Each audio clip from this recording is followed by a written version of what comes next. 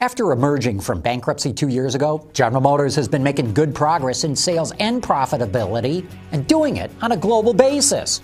GM's design and quality have made big strides, but when it comes to managing its brands and marketing its products, the company hasn't done as well. That's why GM brought in a new global marketing officer to get that straightened out. And that's why I invited him to be my guest on today's show. Joel Iwanek has held a number of marketing jobs at a number of automakers, but now he has to manage each of the 7 different car brands that GM uses all around the world. So stay where you are. We'll be back with GM's Chief Marketing Officer right after this.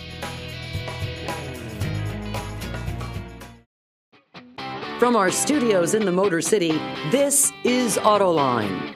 Here now is John McElroy.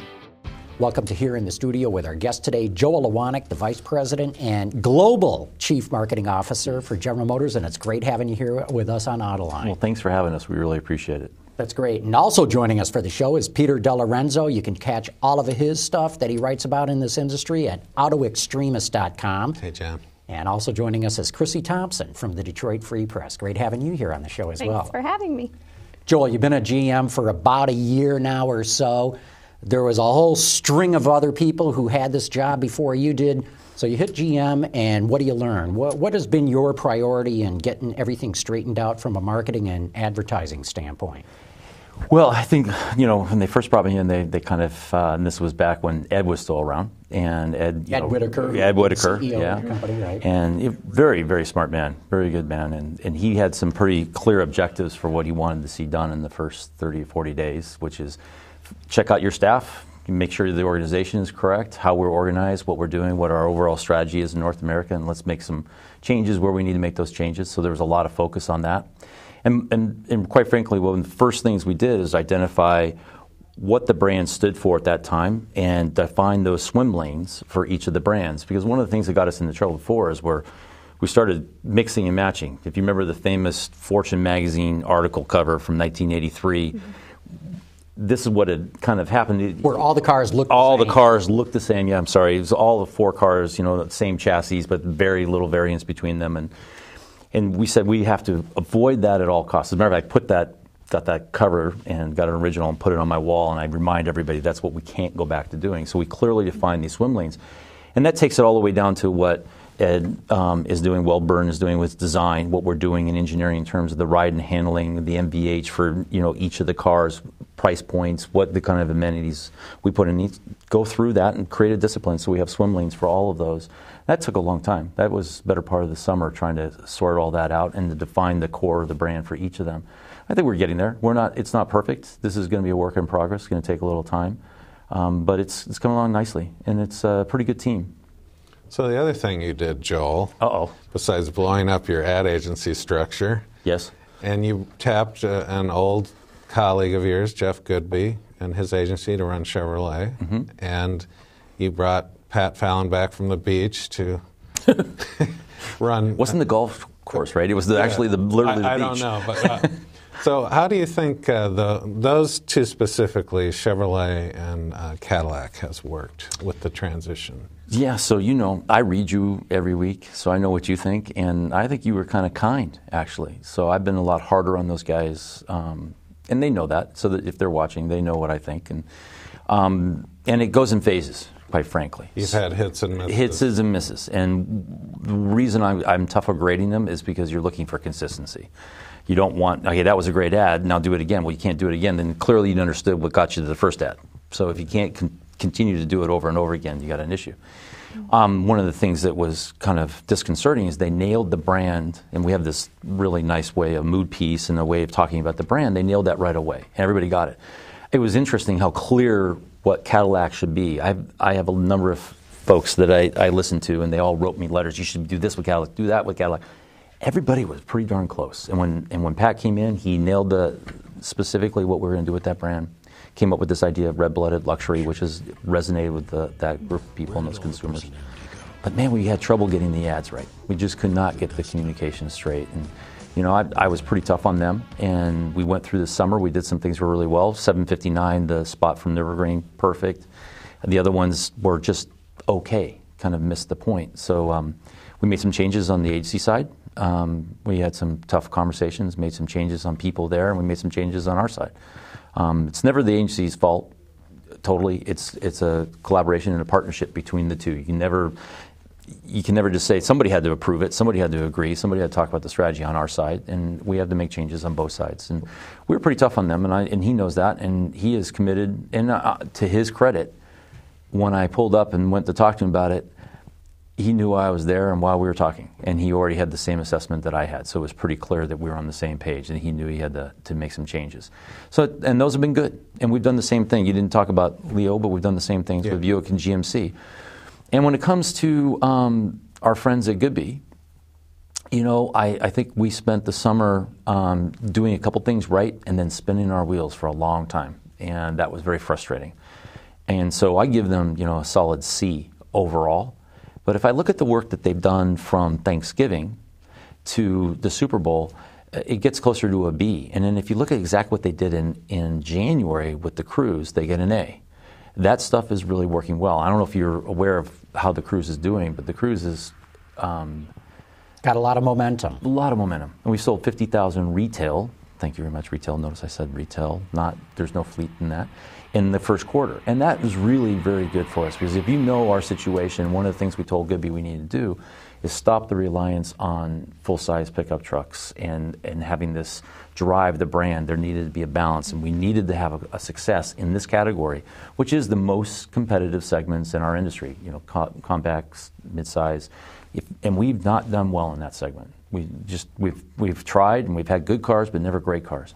Finally, we got a great car, and we had to do a good job of marketing and getting that word out, because consumers are not used to putting that car in their consideration set when they're looking for that. Toyota, of course, Honda, of course, now Hyundai, Nissan to a certain extent, but now we're in there and we're in the fray. And it's the good thing is, in December we moved up the ladder. We were probably 5th or 6th, and in January and in February we were 3rd, right behind Toyota and Honda. That's a good thing, and I give them a lot of credit for that.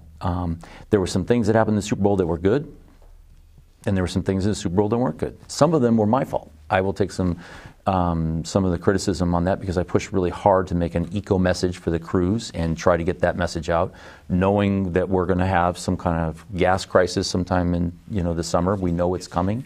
We have a product that makes sense. We need to get that message out. What did he say? 42 wild Italians. Huh? It's a Cruise for plus-size individuals. It's a commercial, that's all. So I think we did a good job with the spot. You saw this Eco Cruise spot. It was a nice spot, but it wasn't great. So hits and misses. So that's what we need to do. And I think Jeff would agree with those assessments, that we finally got the planner right, we got the teams right, and now we're starting to hit our stride as we go forward. Can you walk us through the decision-making process if you see the spot before it goes on air and you think, I would give this a C? I mean, why do you decide to run it, or how do you try to build this consistency when you've only got so many spots and so much time? This is this is maybe a personal thing. We overproduce ads. Okay. So there are spots that you'll never see because they just didn't score well, didn't do well.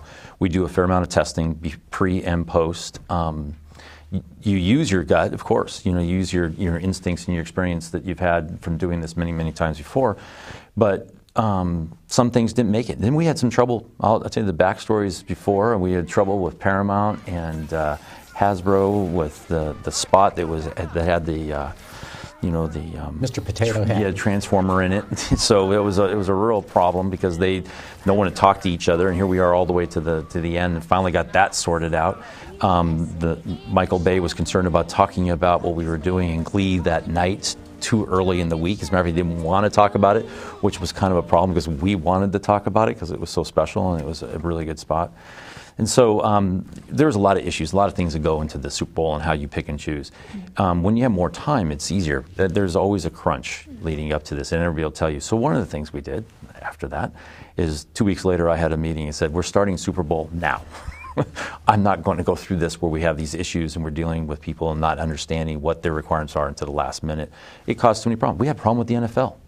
So the NFL didn't want us to run the promo for Glee the way it was run because They didn't allow Fox to talk about what's happening after the game. And Fox and NFL had to work this stuff out, so finally we had to do a voiceover. I mean, there are things that happened the week before that I'd never seen in my career. Almost every single spot had an issue leading to the game. Never had that before. Interesting. You said something that's very interesting. You said we overproduce spots. In the old GM, that would never, ever happen. And a bad ad would run, whether it was bad or not. That's the old, Anheuser-Busch pioneered that. Mm-hmm. They would produce spots, and then August Busch would just say, yes, no, yes, no. Yeah. And if they didn't run, they didn't run, but they were paid for. Right. So that's interesting that you said that, because that would never happen in the old General Motors. The creative process is very difficult. And what you see on a storyboard, what consumers look at, oh, that's a great idea. Once it's produced, something happens, and the magic of what was on the paper doesn't come through on the film, or something doesn't work.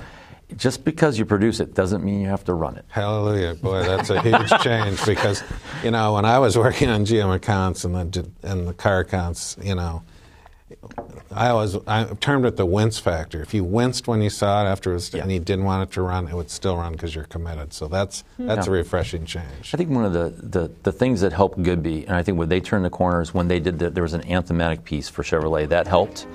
And then they were the ones behind that comeback spot that we ran Thanksgiving Day. And I think that they really got plugged into not only Chevrolet, but the company at that moment. Because I went to an event out there, and we had a little speech and stuff, and people were crying. I mean, they really saw this as, a duty and a calling to make this successful and to make this happen. And when they made that connection, that kind of emotional connection, you really see the work get better. It was a good moment.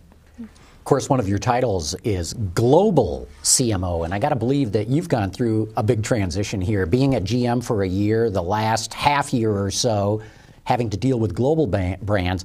I'm curious to know the transition you went through and your appreciation. For example, Chevrolet in the United States is marketed as part of America, apple pie, the whole 9 yards. How do you market that in the rest of the world? And so talk a little bit about the transition you've gone through there. It started when Dan Ackerson took the reins and was going to be our full-time CEO for a long time. I could see right away he understood that marketing was very important. Putting the consumer at the middle of our conversation was very important. And I know this sounds kind of strange, but it wasn't always that way. We rewrote all the strategies and put the customer right in the middle, and everything emanates now from the customer. And we talk about a product, and I was in big meetings today. It's always about what's the customer want, what's this going to look like in the showroom, what does this mean for our dealers, what is our dealer profitability. This is normal conversation you have from where I come from, the way you talk about this, but evidently that hasn't happened in the past. So, how does these packages work?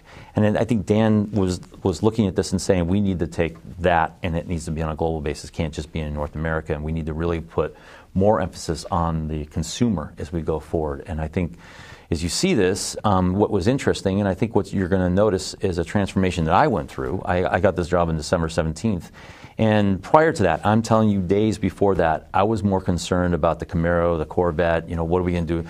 About North America, I was in my silo, and I was territorial to that degree. I don't really care what happens in China or in Europe. I'm going to protect what I think we need for North American customers. I mean, literally the day after, and the more I got into this and started talking to the other regions, I care more now about the Mini that we're going to put in India than I do about the Camaro that comes out next year. It's that important to the company and the bottom line of this company.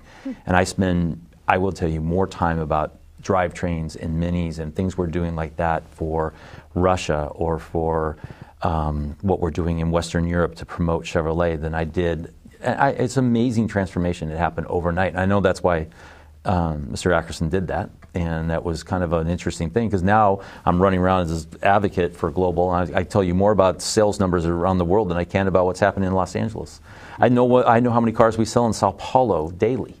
I mean, who does that? I mean, but that's the kind of transformation that's taking place, and I think it's important for the company to go through that transformation. And I think that's what we're trying to do. And you talked earlier when you first got to GM of how you had to figure out what each brand stands for. But again, and just using Chevrolet or Cadillac or any of them as an example, how do you change the marketing of a brand that has been so North American and make it resonate around the world? So let's take Chevrolet, because we have 7 brands really. certainly. But let's take Chevrolet and talk about that one. It's interesting how I would say that I'm pretty sure that the folks down in South America appreciate Chevrolet more than they do here in North America. I'm just telling you, they love Chevrolet and General Motors. They put the two together quite a bit.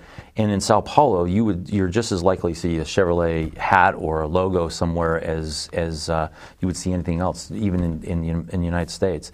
And it's funny, I was in a meeting, we're talking about communication strategies for Western Europe. And they're presenting their strategies to me, what they want to do, and they're telling me all these ideas they have. And they want to do a Route 66 themed idea because they're saying their customers like everything American, except maybe our politics, right?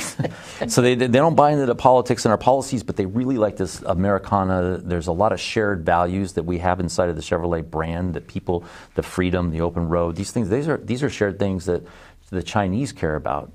They care about in Thailand. So these are the things, these common areas that we're going to find around Chevrolet that we're going to use as the pillars of our communication everywhere. It's actually pretty easy. Being an American brand isn't negative. If you look in China, I think 6 or 7 of the top brands in China are all American brands, right? So that it's the politics, it's the issues around that you have to avoid, and talk about the cool parts of being an American and the freedom. And so we're going to do that. We're going to do more of that. With Cadillac, we're going to promote it as an American luxury brand, red-blooded luxury, and I think that will resonate really well.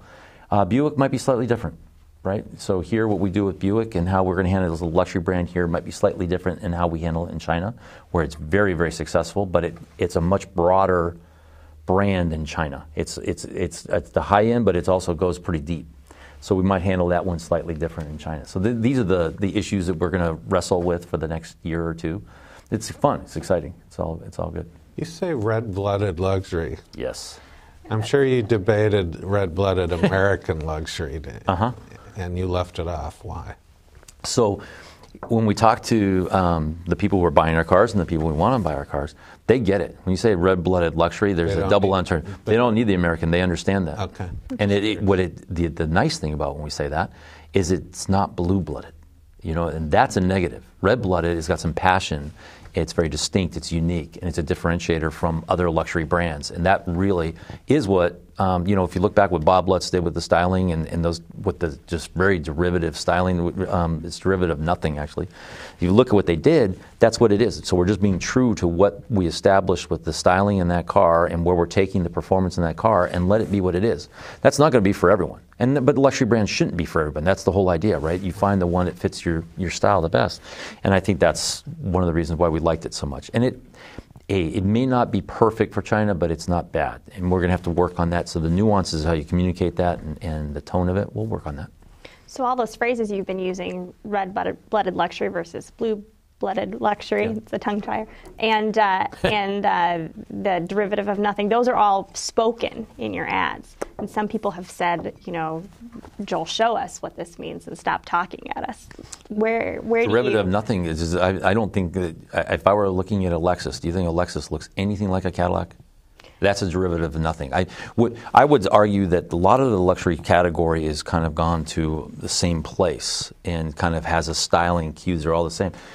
We're desperately trying to take Cadillac and drive it into something that is very differentiated styling-wise from there. And it, in some ways, polarizing. Like I said, a lot of people are going to gravitate to this really smooth lines and go after this middle lines. I like Audis. I think Audis are beautiful, but there's a group of people that want to be really, they like the angular styling, the distinctive styling, and that's showing it. I mean, we're saying when we say it's driven nothing, it's a reflection of the product itself.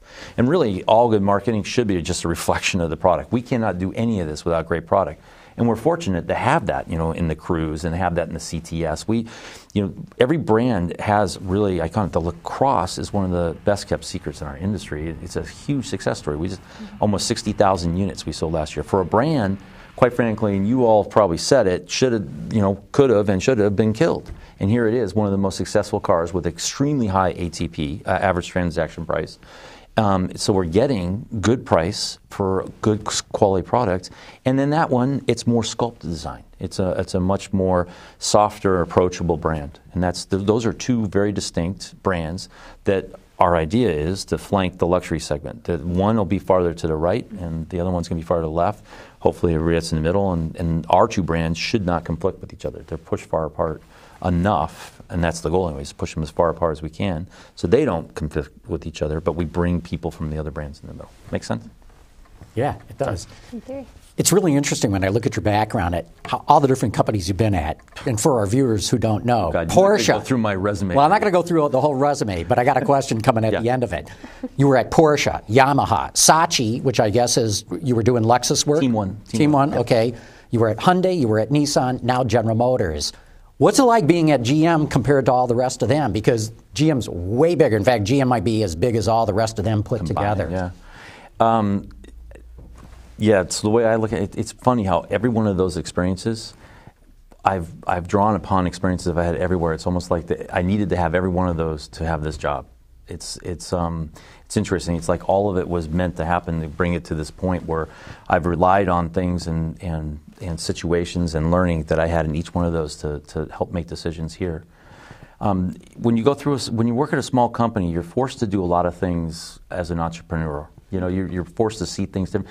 I know you guys think Hyundai is really big, but it really isn't. It was a very small, tight group here in North America that made those decisions, and so you're forced to, do things a little different. I'm trying to use that experience to help GM to move a little bit more quickly, to be a little bit more agile, to be more adaptable, to be a little bit entrepreneurial. Because what happens when an organization gets bigger, you kind of go into your silos and you do your job and you don't do somebody else's job.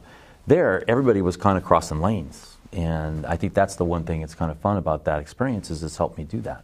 And it's served me well so far. Well, just keep your fingers crossed. General Motors just got inducted in a Hall of Fame for the history of Chevrolet advertising, or is it more advertising than that? Fill us in. What is this Hall of Fame thing, and why did you guys Well, it's actually very prestigious. I mean, there's only been a couple companies brought into this, Procter & Gamble, and now you have General Motors. And if you think about it, we've been trying to add this number up. It's likely that General Motors has spent more on advertising than any other company or any other entity in the world in the history of the world in the last 100 years. So it kind of made sense.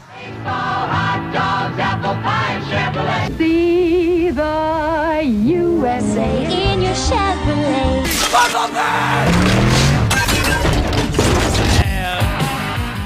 In doing so, a lot of the rules and regulations and the way we advertise and the things we've done started through one of the General Motors brands. A lot of the promotional activities that are done today that seem so obvious started with a General Motors brand. I mean, the Sloan started a lot of these things, and they emanate back through a General Motors brand. And if you think some of the most iconic slogans and shows, whether it be Dinah Shore or some of the others, started with General Motors doing these things. So their pioneering of all this types of marketing really comes from General Motors and made a lot of sense to put them in the Hall of Fame. So it was quite an honor. That was last night. A lot of people were there. And it was kind of a big deal for us as a company to get that. Of course, now the pressure is on you to come up with the kind of ad that deserves to go into the Hall of Fame. Thank you, Mr. Ackerson. Yeah. Well, one in particular that Chevy pioneered was sponsoring Bonanza. Yes. And holding the introduction of their new models to 5 minutes at the end, which was unheard of. Unheard of, right. And today that still lingers in a way. And it was spectacular back then. So we just created what we call a media lab, which is kind of an interesting, it's a replica of someone's house or an apartment that you would find anywhere in the world. And in it we have a replica of the living room, the kitchen, the dining room, the den, and on all the different TVs and all the different computers and all the different phones and magazines and anything those are our portals into that person's world. And one of the things, that's reason we're doing that is the world has changed. There's back from Bonanza's days, there were 4 channels. And when I was born, there was 15 places you can advertise, right? Now there are 15,000, and tomorrow there's going to be 30,000. What we're trying to do is whatever is old again is new, and we've looked at that Bonanza thing quite a bit, saying how can we replicate that today? And General Motors has got enough size, enough scale that we could do something like that. So we're actively looking. We just produced a couple television shows ourselves that we are actually syndicating. Then we split them up into pieces and put them online and doing these things. And we're just getting started. This is the new way, but we're in the content development business now. And we know that to replicate that, we have to do that or give seed money to somebody to do that and partner with people to do these things. Because the world's changed. You know, it's nice when you have a tent post like the Super Bowl, you can get everybody. Someone said that's the most risky thing you can ever do. And I go, no, it's actually the simplest thing we can do. That's obvious. It's the no-brainer in my opinion. There's 100 million people. I know where they are. I know who they are. We can get a message out. It's very effective. But the minute that game is over, they scatter to the wind. And you got to find them now. You got to go back out and find all these niches, and they're everywhere. And that's the tough part. So creating a show where we can grab those people and have them for a period of time to tell our story is a big deal. So we're working on it. Real good. Well, with that, we're going to have to wrap it up. But Joel Lewonick, thanks so much for coming on Autoline. Great having you here. Peter DeLorenzo, Chrissy Thompson, great having you. And I'll be back in a moment with some closing thoughts.